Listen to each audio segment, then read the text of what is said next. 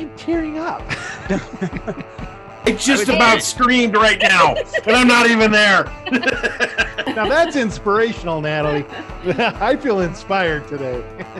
Part two of this. I could be here for another hour. And I always go, if he winds up homeless on the street, it's my fault. I don't know what got into my head, but I thought this thought, if I'm working year round, I might as well get paid year round. Sweet Talk is a weekly 20-minute podcast brought to you by the Continuing Education and Workforce Training Division of Idaho State University's College of Technology. Find us on Apple Podcasts, Spotify, and SoundCloud, and subscribe today. Now, it's time to get started with Sweet Talk. Hey everybody, welcome. This is Gary Salazar talking to you in Paul's place. We're joining for one more session of Sweet Talk, and we have a great podcast for you today.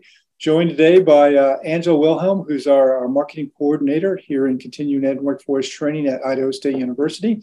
Angela, welcome. I appreciate your hosting this for us. Thank you very much. And for those of you who are going to be listening, those of you who can see, we have a familiar face joining us. Chef Jason Knapp. He has been with us in the past for some podcasts, been very, very kind in a lot of things that he's done. He's become the world traveler. We talked about that during the last podcast. Maybe we can get into that a little bit again. Remember, that was Paris and London and some great food. And there's supposed to be the second of three chef kind of a podcast that we wanted to do, talking about the world of chefdom. And welcome, Jason. Appreciate you coming on back, Chef. You've been awesome in the past, and I'm looking forward to this podcast with you. All right, I'll try not to let you down. Thanks for having me back again. Yeah, and we are noticing right now that you're wearing your outfit after you did the tour over in Europe, where you visit those fabulous countries. You went ahead and you did something really odd. You went back to work. What are you doing now? I did, yes. It's funny. Once food service gets in your blood, it's very difficult to get it out. So I was fortunate enough to stay home and help my wife with her business for about 10 months. And then Performance Food Service, which is the company I work for now, people I'd worked with in the past called me up and said, "Hey, would you ever consider talking about something?" I said, "Yeah, we'll always talk," And Gary, I couldn't stay away long enough. I'd created the podcast on how to talk to other chefs while I was off. So it's something about cooking, and like I said, it gets in your blood and it doesn't leave. So yeah, I'm there as their executive chef now, helping restaurants and chefs and cooks alike learn how to make money in food service. Oh, that's great. And you bring such a flavor, if I can, a flavor of expertise to that. How about that? Yeah. And you do so good with that. Are you still in Arkansas then doing that? Absolutely, yes. Performance Food Service of Little Rock. So we cover about 6 states, just portions of it, but mainly the state of Arkansas. I get the Arkansas Economic Development newsletter, and that state is just going gangbusters with all the things that it's doing there. You're in a great place and bringing now and expanding on the food service. That's awesome. Congratulations on the new job. Angela and I, we want to talk to you about chefs. And this part, we wanted to initially talk about, hey, what does it take for a chef to get a job now?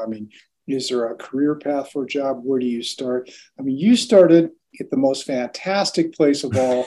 If I recall right, that was Waffle House. It was. And yes. You skyrocketed in your career. You went to the governor's mansion there. Correct. And you just had a fantastic path.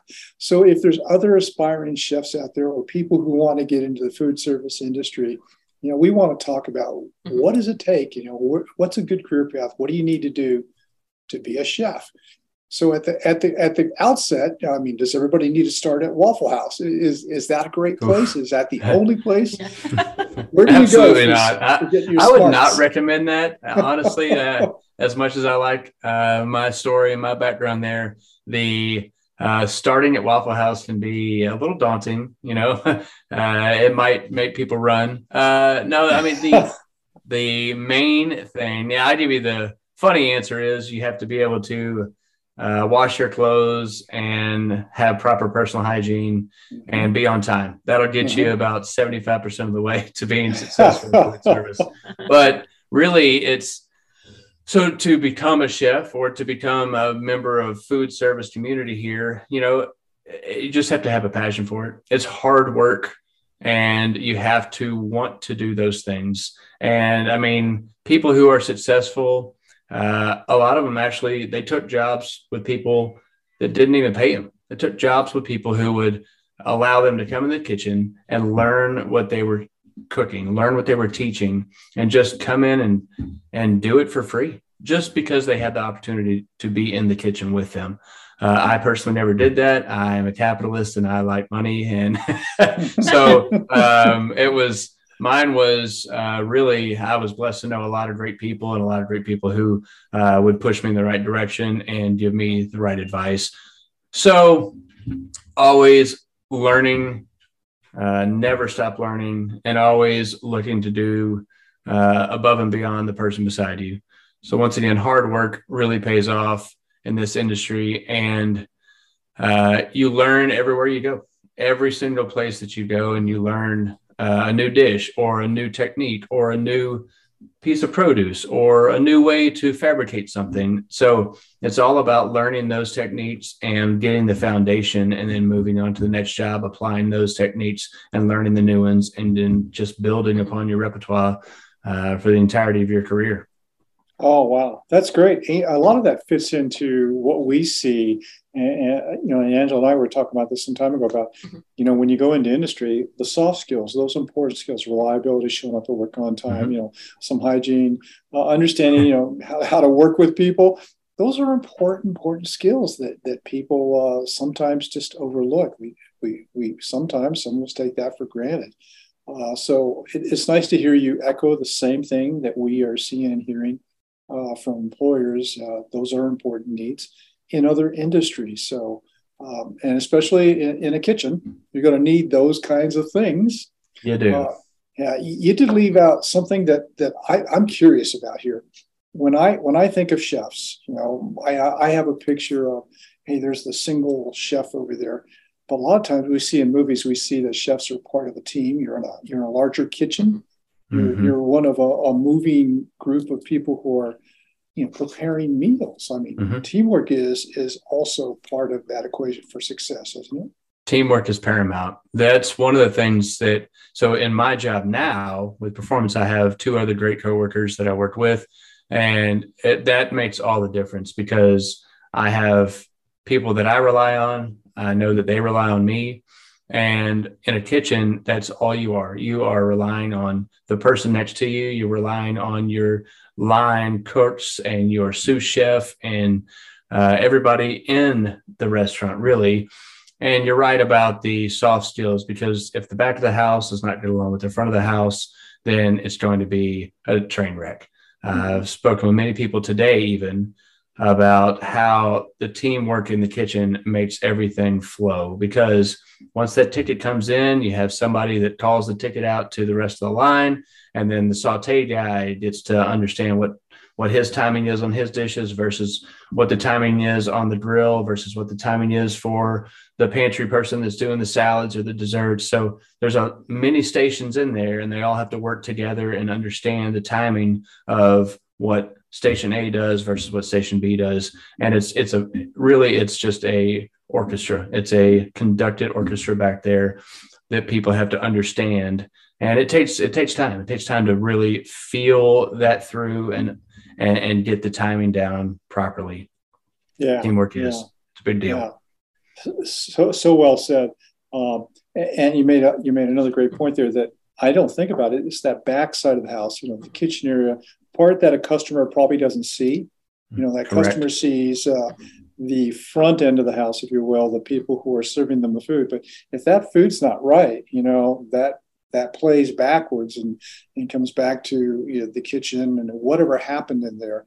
Customers notice the front side, but it's that whole team that makes that thing come together.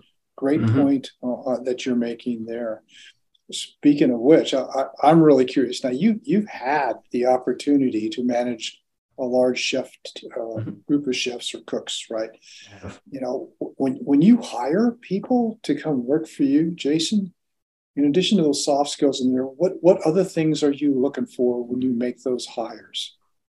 So as a hiring manager, I definitely look for I mean, the soft skills are there, and you're really reading people right off the bat. As soon as they walk in the door, you're looking, are they on time? Are they early? How do they carry themselves? How do they present themselves? Because that's going to be, some key factors of how they work for you. Are they going to be early to their job? Are they going to be presentable?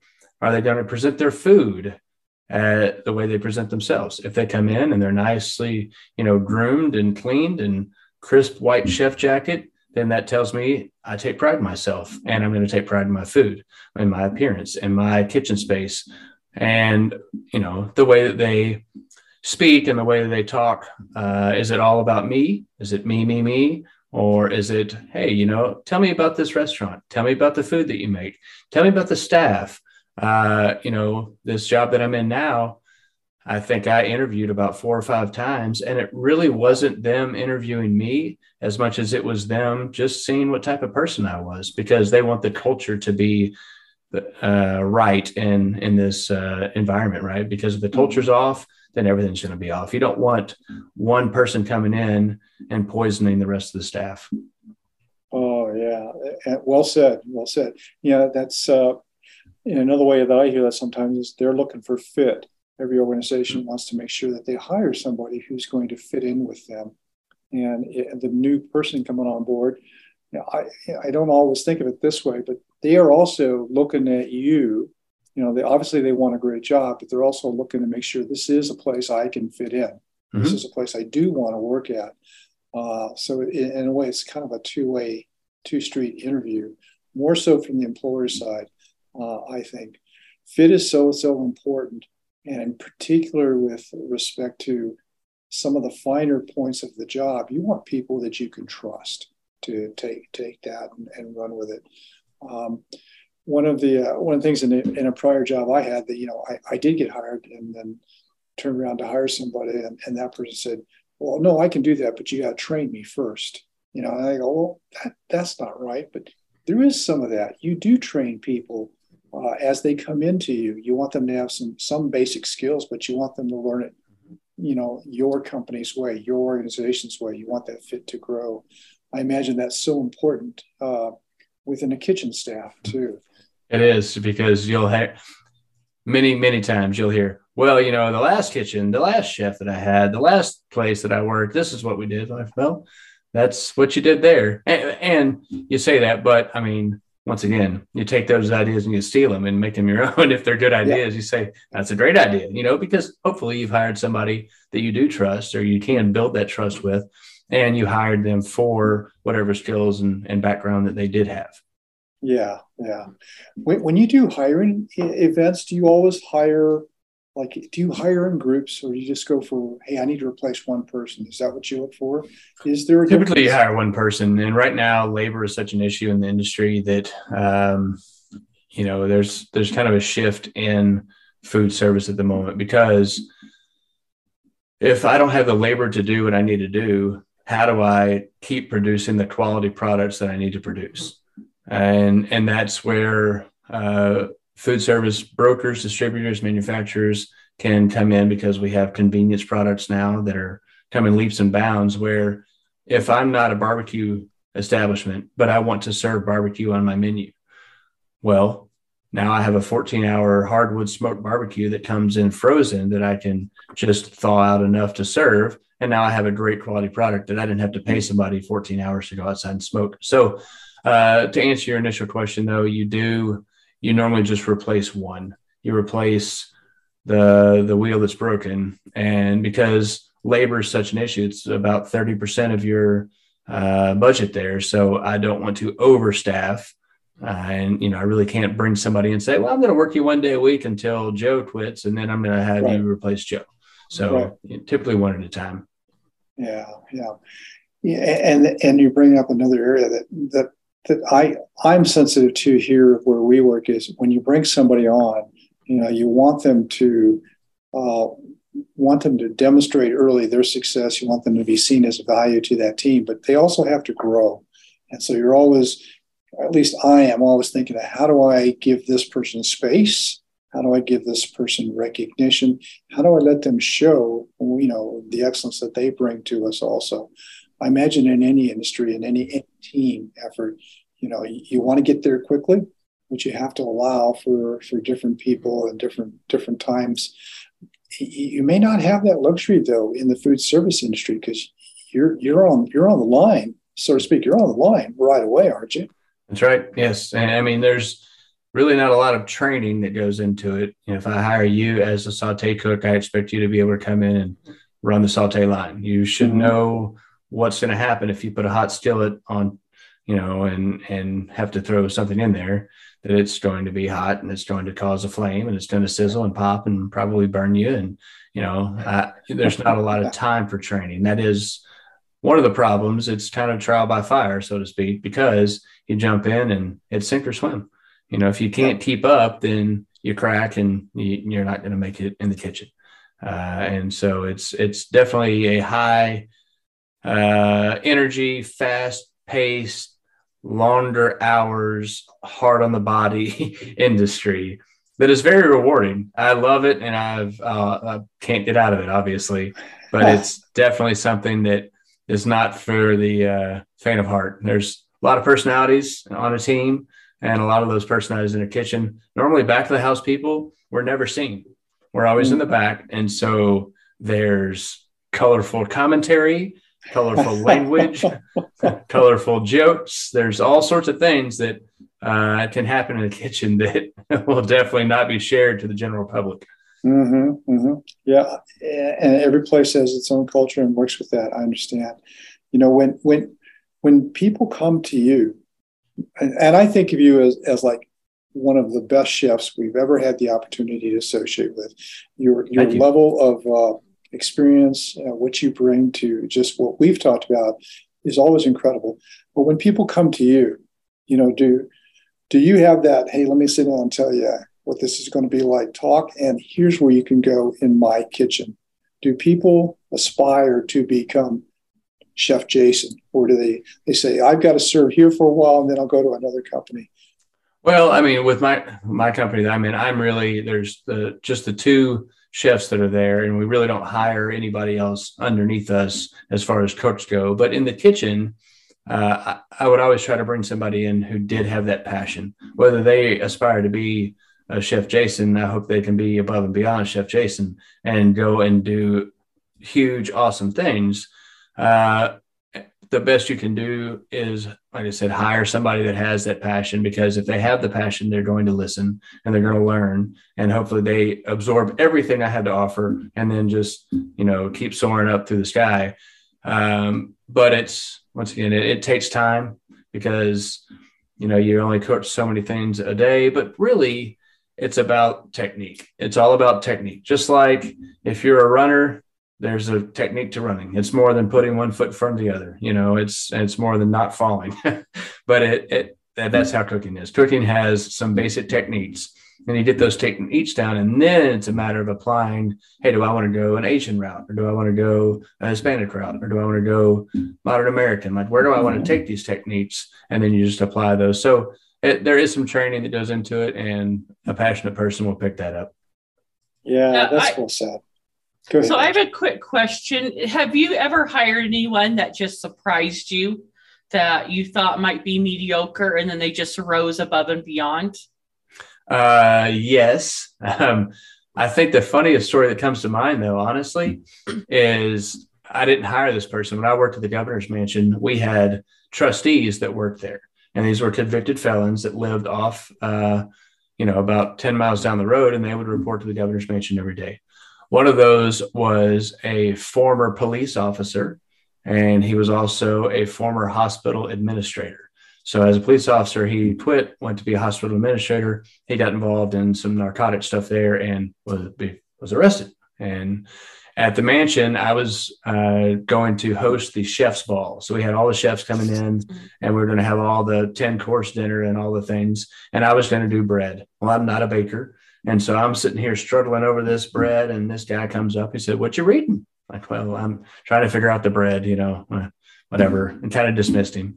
And he said, "What kind of bread you making?" Well, I don't know. That's what I'm trying to figure out. I'm a little put out at the moment. Like, what? And just he was washing my dishes and doing whatever. And he was about probably mid-50s.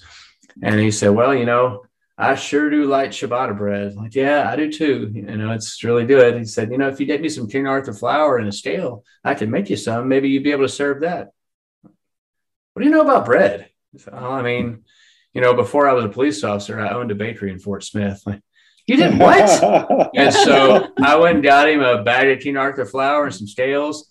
And this guy made the starter dough and he let it sit and rest and did all the things. And now we're chopping out little slippers of bread, and he's throwing this in my oven at 500 degrees and throwing ice in there, creating steam and making some of the best ciabatta bread I'd ever seen in my life. And that right there was a moment you go, okay, you don't underestimate anybody. I don't care who they are, what they're doing. You take nothing for granted and you say, hey, you know anything about bread? And they say, yeah. And so, yes, that's probably the funniest instance where I was not expecting anything and got 100,000% more than I could have ever done, and it was awesome bread and awesome time. But yeah, there's people out there who definitely surprise you, come in. And I love that when they don't speak highly of themselves, they undersell themselves, and then they over deliver. That's always been my thing with catering or a restaurant. Like, yes, I can do that. I'm not going to tell you I'm going to blow it out of the water, but I'm going to give it my all. And 75% of the time I succeed at it, but no, that's a great question too, because it is awesome. I love seeing that. I love seeing somebody just come in and sail way higher than you ever thought possible. Yeah, so neat. Great question, Angela, and a great story to follow that up with. Chef Jason, you probably heard our timer go off, and we didn't even get through 2/3 of the questions that I had in my mind. But we're going to try and start wrapping this up. However, are you still doing Chefing, the podcast, or are you kicking back on that one for a while? So it's on my heart right now to pick it back up, just because I'd be able to utilize all the chefs that I'm talking to on a daily basis now. When I started my new job, there was a lot of training, a lot of learning that goes into that. And so I put it on the back burner, so to speak. But it's time. It's time to get off my lazy chef hiney and start doing it again. So I've got 2 of them that are unpublished, and I think that's what's dragging me down, is because that's the part that I don't like doing the most. And so I just need to publish those and get them out there. Yeah. Well, I encourage you to do that. You have great charisma, good working with lots and lots of stories out there. I think that's amazing. There's a lot of people who can enjoy that. If somebody wanted to learn more about the world of chefs and they wanted to reach out to you, are you open to sharing how they could contact you, or tell them to come watch your podcast? And what would you say to them? So you can listen to Chefing Podcast with Chef Jason on all the typical podcast channels there. So you got Spotify and Google and Apple Podcasts. Then, my email address is chefandpodcast@gmail.com. So hit me up if you had any questions about it. Yeah. Oh, man. Thank you so much. And thank you on behalf of a lot of those folks out there who have that passion that you've been describing. And thank you again for over delivering. You do a fantastic job. I want to thank you for coming back, and part 2. Look forward to another opportunity somewhere in the fall time, just to talk a little bit further about chefs and maybe get a story from you on where you're at right now. It's fun talking to you again, Chef Jason Knapp and Angela Wilhelm. Thank you, Angela, for joining us. We're going to have to close this one out right now. I don't know. Do you want to do Paul's bit, or would you like me to give that one a shot? Go ahead. You've got it down, I think. All right, everybody. We're going to wrap up this version of this podcast for Sweet Talk. I want to thank all of you for joining us. If you want to reach out to us and learn something more about what we're doing here at Continuing Ed Workforce Training, please go ahead and look us up online.